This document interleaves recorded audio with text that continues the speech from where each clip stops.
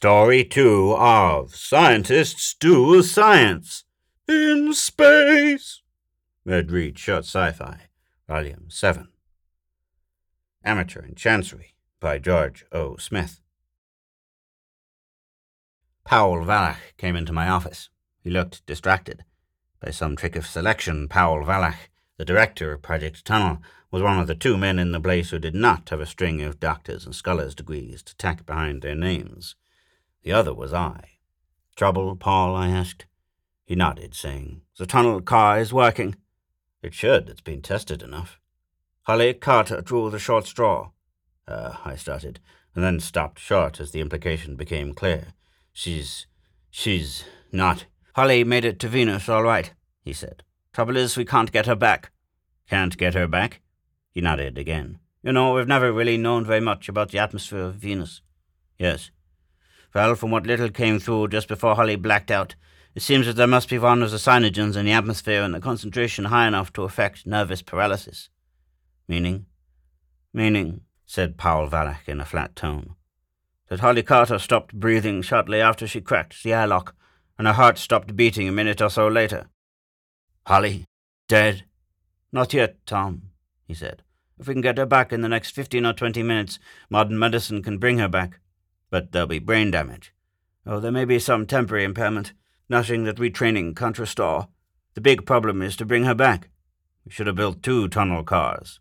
"We should have done all sorts of things, but when the terminal rocket landed on Venus, everybody in the place was too anxious to try it out. Lord knows I tried to proceed at a less headlong pace, but issuing orders to you people is a waste of time and paper." I looked at him. "Doc," I asked, giving him the honorary title out of habit. "Venus is umpty million miles from here. We haven't another tunnel car, or no rocket could make it in time to do any good. So how can we hope to rescue Holly?" "That's the point," said Valach. "Venus, it appears, is inhabited." "Oh?" "That's what got Holly caught in the first place. She landed, then saw this creature approaching. Believing that no life could exist in an atmosphere dangerous to life, she opened the airlock and discovered otherwise." So now all we have to do is devise some way of explaining to a Venusian the difference between left and right. I thought you might help." "But I'm just a computer programmer." "That's the point. We all figured that you have developed a form of communication to that machine of yours. The rest of the crew, as you know, have a bit of difficulty in communicating among themselves in their own jargon, let alone getting through to normal civilians. When it comes to Venusian, they're licked." I said, "I'll try." Project Tunnel, as the hardware phase of a program, started a number of years ago when somebody took a joke seriously. In a discussion of how the tunnel diode works, one of the scientists pointed out that if an electron could be brought to absolute rest, its position, according to Heisenberg uncertainty, would be completely ambiguous. Hence it had as high a possibility of being found on Venus as it had of being found on Earth or anywhere else. Now the tunnel diode makes use of this effect by a voltage bias across the diode junction. Between narrow limits, the voltage bias is correct to upset the ambiguity of Mr. Heisenberg, making the electron nominally found on one side of the junction more likely to be found on the other. Nobody could deny the operability of the tunnel diode. Project Tunnel was a serious attempt to employ the tunnel effect in gross matter. The terminal rocket mentioned by Powell-Valach carried the equipment needed to establish the voltage bias between Venus and the Earth. Once established, Project Tunnel was in a state that caused it to maroon the most wonderful girl in the world. Since the latter statement is my own personal opinion, my pace from the office to the laboratory was almost a dead run. The laboratory was a madhouse. People stood in little knots arguing. Those who weren't talking were shaking their heads in violent negation. The only one who appeared unupset was Teresa Dwight, our Psi girl, and here I must confess an error. When I said that Powell-Valach and I were the only ones without a string of professional degrees, I missed Teresa Dwight. I must be forgiven. Teresa had a completely bland personality, zero drive, and a completely unstartling appearance. Teresa was only 14, but she discovered that her psi power could get her anything she really wanted. Being human, therefore, she did not want much, so forgive me for passing her by. But now I had to notice her. As I came in, she looked up and said, "Harlow wants to know why he can't just try." Valach went white. "Tell that Venusian thing no as loud as you can." Teresa continued, then asked, "But why? Does this Harlow understand the Heisenberg effect?" She said after a moment, "Harlow says He has heard of it as a theory, but he is not quite prepared to believe that it does indeed exist as anything but an abstract physical concept. Tell Harler that Dr. Carter's awkward position is a direct result of our ability to reduce the tunnel effect to operate on gross matter. He realizes that, but now he wants to know why you didn't fire one of the lower animals as a test. Tell him that using animals for laboratory experiments is only possible in a police state, where the Anti-Vivisection League can be exiled to Siberia, mink coats and all, and let his Venusian mind make what it can of that. Now, Teresa. Yes? Tell Harlow very carefully that pressing the left-hand button will flash the tunnel car back here as soon as he closes the airlock. But tell him that pushing the right-hand button will create another bias voltage, whereupon another mass of matter will cross the junction. In effect, it will rip a hole out of this laboratory near the terminal over there and try to make it occupy the same space as the tunnel car on Venus. None of us can predict what might happen when two masses attempt to occupy the same space, but the chances are that some of the Holocaust will backfire across the gap and be as violent at this end too. Harlow says that it will touch nothing until he has been assured that it is safe. Good. Now, Tom, he said, addressing me, how can we tell right from left? Didn't you label them? They're coloured red on the right and green on the left. Is Harlow colourblind? No, but from what I gather, Harlow sees a different spectrum than we do. So far as he is concerned, both buttons look alike. You could have engraved them come and go. Frank Crandall snorted. Maybe you can deliver an English self-taught course through Teresa to the Venusian. I looked at Crandall.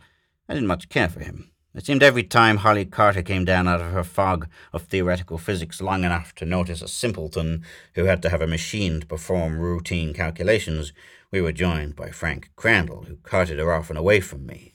If this be rank jealousy, make the most of it. I'm human. Crandall, I said. Even to a Hottentot, I could point out that the engraved legend G.O. contains two squiggly symbols, whereas the legend Return contains many. Valak stepped into the tension by saying, So we didn't anticipate alien life, but now we've got the problem of communicating with it. Crandall didn't appear to notice my stiff reply. He said, Confound it, what's missing? What's missing, I told him, is some common point of reference. Meaning? Meaning that I could define left from right to any semi-intelligent human being who was aware of the environment in which we lived. For example? I groped for an example and said lamely, Well, there's a weather rule, valid for the Northern Hemisphere. When the wind is blowing on your back, the left hand points to the low pressure center. Okay, but how about Venus? Astronomical information, I mean. I shook my head. Why not? He demanded. If we face north, the sun rises on our right, doesn't it? Yes, even in the Southern Hemisphere. Well then, so it doesn't make any difference which hemisphere they're in. Correct, but you're also making the assumptions that Venus rotates on its axis, that the axis is aligned parallel to the Earth's, and that the direction of rotation is the same. We know that Venus rotates. We have every reason to believe so, I agreed, but only because thermocouples measure a temperature on the dark side that is too high to support the theory that the diurnal period of Venus is equal to the year. I think the latest figures say something between a couple of weeks and a few months. Next, the axis needn't be parallel to anything. Shucks, Crandall, you know darn well that the solar system is finely made clock, with no two shafts aligned and elliptical gears that change speed as they turn. Practically everything in the solar system rotates in the same direction. I looked at him. Would you like to take a chance that Venus agrees with that statement? You've got a 50% chance that you'll be right. Guess wrong, and we have a metric ton of hardware trying to occupy the same space as another metric ton of matter. And furthermore, I went on, we're just lucky that Polaris happens to be a pole star right now. The poles of Mars point to nothing that bright. Even then, we can hardly expect the Venusian to have divided the circumpolar sky into the same zoo full of mythical animals as our forebears, and if we use the commonplace expression, maybe the Venusian never paused to take a long-handled dipper of water from a well. Call them stewpots, and the term is still insular. Sure, there's lots of pointers, but they have to be identified. My mother always insisted that the Pleiades was the Little Dipper. Teresa Dwight spoke up, possibly for the second or third time in her life, without being spoken to first. She said, Harlow has been listening to you through me. Of astronomy he has but a rudimentary idea. He is gratified to learn from you that there is a sun that provides the heat and light. This has been a theory based upon common sense. Something had to do it. But the light comes and goes so slowly that it is difficult to determine which direction the sun rises from. The existence of other celestial bodies than Venus is also based on logic. If they claim they exist and the planet exists, then there probably are other planets with people who cannot see them either. Quoth Pliny the Elder, mumbled Paul Valach. I looked at him. Pliny was lecturing about Pythagoras' theory that the earth is round. A heckler asked him why the people on the other side didn't fall off. Pliny replied that on the other side there were undoubtedly fools who were asking their wise men why we didn't fall off. It's hardly germane, I said. I'm sorry, yes, and time is running out. The laboratory door opened to admit a newcomer, Lou Graham, head of the electronics crew. He said, I've got it! The chattering noise level died out about 3 decibels at a time. Lou said, When a steel magnet is etched in acid, the North Pole shows selective etching. I shook my head. Lou, I said, we don't know whether Venus has a magnetic field, whether it is aligned to agree with the Earth's, nor even whether the Venusians have discovered the magnetic compass. Oh, that isn't the reference point, said Lou Graham. I'm quite aware of the ambiguity.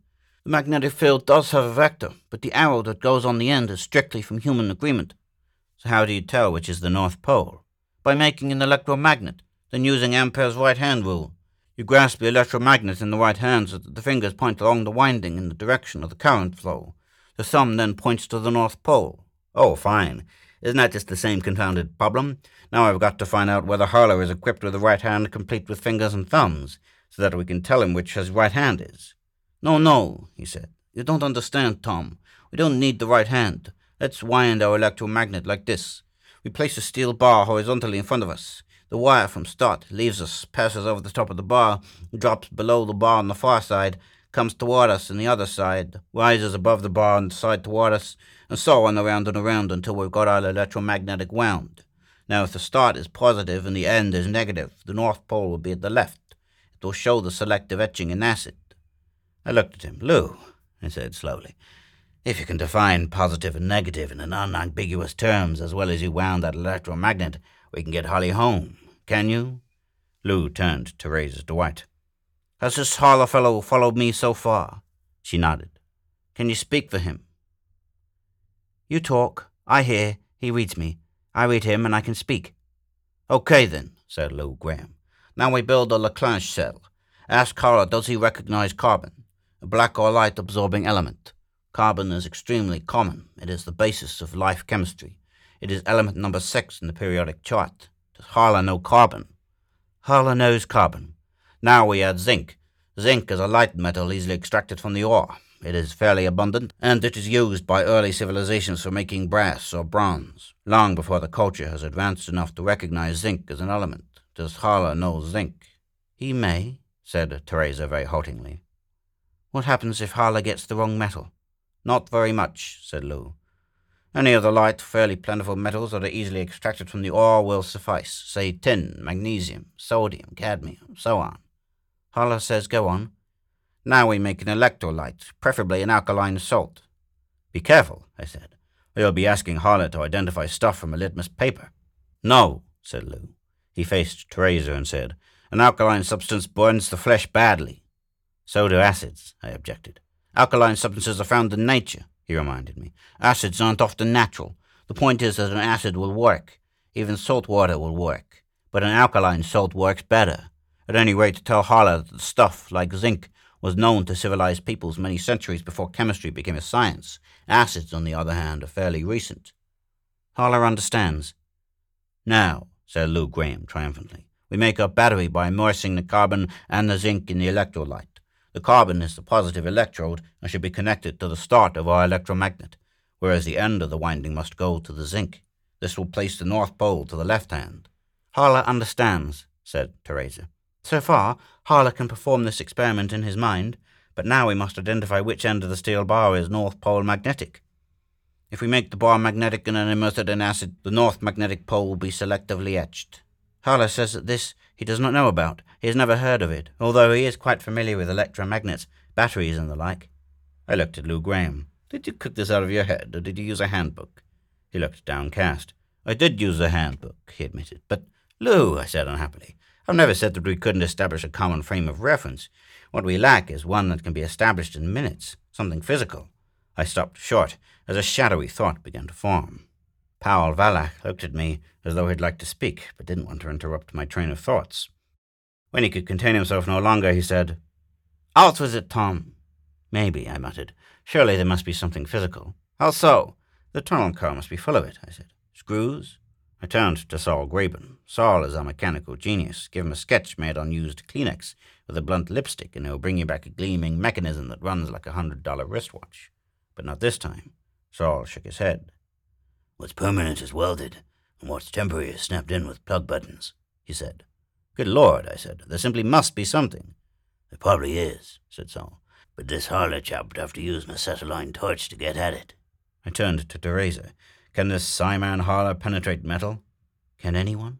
She replied quietly. Valach touched my arm. You're making a standard erroneous assumption that a sense of perception will give its owner a blueprint-clear grasp of the mechanical details of some machinery. It doesn't. Perception, as I understand it, is not even similar to eyesight. But, I fumbled on, surely there must be some common reference there, even granting that perception isn't eyesight. So how does perception work? Tom, if you were blind from birth, I could tell you that I have eyesight that permits me to see the details of things that you can determine only by feeling them.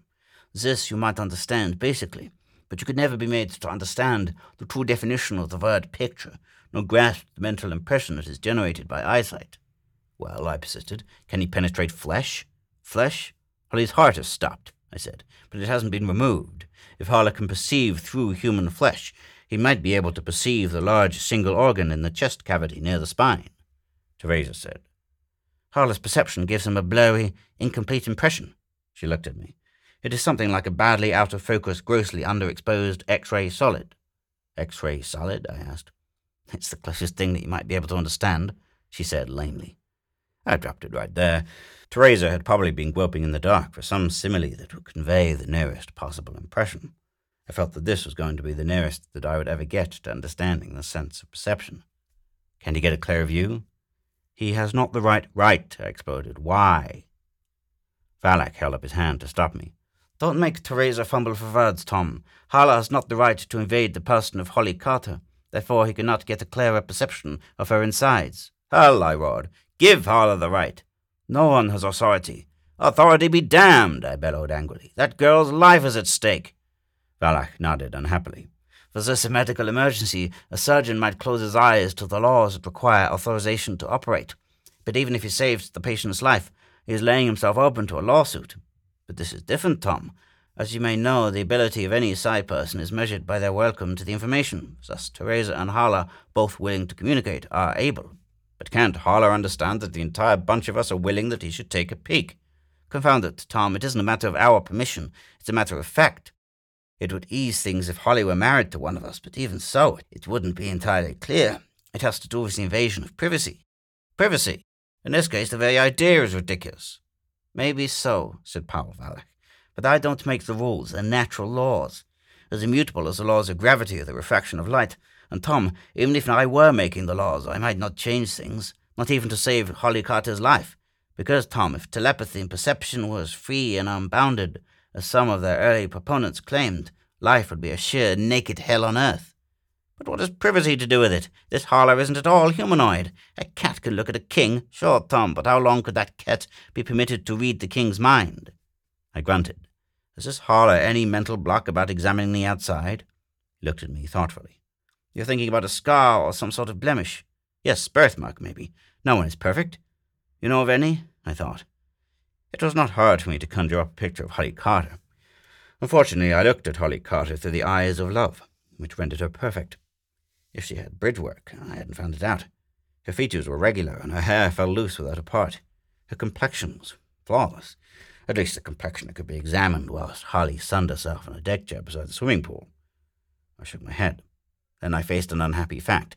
It hurt because I wanted my goddess to be perfect, and if she were made of weak mortal flesh, I did not want to find it out by asking the man who knew her better than I did. Still, I wanted her alive. So I turned to Frank Crandall. Do you? I asked. Do I what? Know of any scars or birthmarks? Such as... Oh, hell, I snapped. Such as an appendix scar that might be used to tell left from right. Look, Tom, I'm not a physician, you know. I can only give you the old answer. Not until they wear briefer swimsuits. My heart bounced lightly. That Holly was still in mortal danger was enough to stop my elation at hearing Frank Crandall admit that he was not Holly's lover, nor even on much better terms than I. It might have been better to face the knowledge that Holly was all woman and all human, even though the information had to come from someone who knew her well enough to get her home. Then I came back to Earth. I had my perfect goddess, in deadly peril, instead of a human woman who really did not belong to any man. I hadn't seen Saul Graben leave, but he must have gone, because now he opened the door and came back. He was carrying a heavy-rimmed gyroscope that was spinning in a set of frictionless gimbals. He looked most confused. He said, "I spent what seems like an hour. You can't tell me that this gizmo is inseparable from the selfish, insular intellect of terrestrial, so-called Homo sapiens." He turned to the base, and we all watched the gimbal rings rotate to keep the gyro wheel in the same plane. "It should be cosmic," he said, "but every time I start, I find myself biting myself in the back of the neck. Look, if you make the axle horizontal in front of you and rotate the gyro with the top edge going away from you, you can define a common reference, but motion beyond that cannot be explained. If the axle is depressed on the right side, the gyro will turn so the far edge looks to the right, but that's defining A in terms of A, so I'm licked." Frank Crandall shook his head. "There's probably an absolute to that thing somewhere, but I'm sure none of us know it. We haven't time to find it. In fact, I think the cause is lost. Maybe we'd better spend our time figuring out a plausible explanation." "Explanation?" blurted Valak. "Let's face it," said Crandall. "Hollycotter's life is slipping away. No one has yet come close to finding a common reference to describe right from left to this Harler creature." "So what's your point?" "Death is for the dying," Crandall said in a monotone. "Let them have their hour in peace and dignity. Life is for the living, and for the living there is no peace. We who remain must make the best of it. So now in about 5 minutes Holly will be at peace. The rest of us have got to answer for her." "How do you mean?" "How do you propose to explain this unfortunate incident?" asked Crandall. "Someone will want to know what happened to the remains of Holly Carter. I can see hell breaking loose, and I can see the whole lot of us getting left right off the earth because we couldn't tell right from left, and I can see us all clobbered for letting the affair take place." "You seem to be more worried about your professional reputation than about Holly Carter's life." "I have a future," he said. "Holly doesn't seem to. Hell," he groaned, "we can't even gamble on it." "Gamble?" "How successful do you think you'd be in getting this Venusian to risk his life by closing his eyes and making a 50-50 stab in the dark at one of those buttons?" "Well," started Valak, "would be gambling too, you know, but—" "Wait a moment," I said. "I've got a sort of half-cracked theory. May I try?" "Of course. Not of course. I'll have to have quiet with just Teresa to communicate through. If you have any ideas, try them," said Valak. "Do you really know what you're doing?" demanded Frank Crandall. "I think so," I replied. "If it works, it'll be because I happen to feel close to Holly." "Could be," he said with a shrug. I almost flipped. Duels had been fought over less, but instead of taking offense, Crandall topped it off by adding, "You could have been a lot closer if you'd tried. She'd always said you had the alert pixie-type mind that was pure relaxation, instead of a dead letdown after a period of deep concentration. But you were always scuttling off somewhere. Well, go ahead and try, Tom, and good luck." I took a deep breath. "Teresa?" I asked. "Yes, Mr. Lincoln." "Tell Harler to concentrate on the buttons." "He is." "There's a subtle difference between them." "This he knows, but he does not know what it is." "There's a delicate difference in warmth. One button will be faintly warmer than the other." "Harler has felt them." I dropped the third-person address and spoke to Teresa as if she were but one of a telephone line. "Harler," I said, "only part of the difference lies in the warmth to physical touch. There should be another kind of warmth. Are you not affected by a feeling that one is better than the other?" Harler's reply came direct through Teresa. "Why, yes, I am indeed drawn to the warmer of the two. Were this a game, I would wager on it. But that is emotion, and hardly suitable as a guide." "Ah, but it is," I replied quickly. "This is our frame of reference. Press the warmer of the—" But I was violently interrupted. Valak shook me violently and hurled me away from Teresa. Frank Crandall was facing the girl, shouting, "No, no! The warm one will be the red one! You must press the green!" And then he too was interrupted. Displaced air made a near-explosive whoosh, and the tunnel car was there on its pad. In it was a nightmare horror holding a limp Holly Carter across its snake-like tentacles. A free tentacle opened the door. "Take her while I hold my breath," said Harler, still talking through Teresa. "I'll return the tunnel car empty. I can, now that I know that warmth is where the hearth is." Harler dropped the unconscious girl in my arms and snapped back into the car. It disappeared, then returned empty, just as the doctor was bending over Holly. So now I have my Holly, but every now and then I lie awake beside her in a cold sweat. Harler could have guessed wrong, just as Valak and Crandall had been wrong in assuming the red button would be warmer than the green. Their reaction was as emotional as Harler's. I hope Harler either forgives me or never finds out that I had to sound sure of myself and that I had to play on his emotions simply to get him to take the 50-50 chance on his, hers, our lives. and I get to sleep only after I've convinced myself that it was more than chance, that somehow our feelings and emotions guided Harla where logic and definition fail. For right and left do not exist until terrestrial man defines them.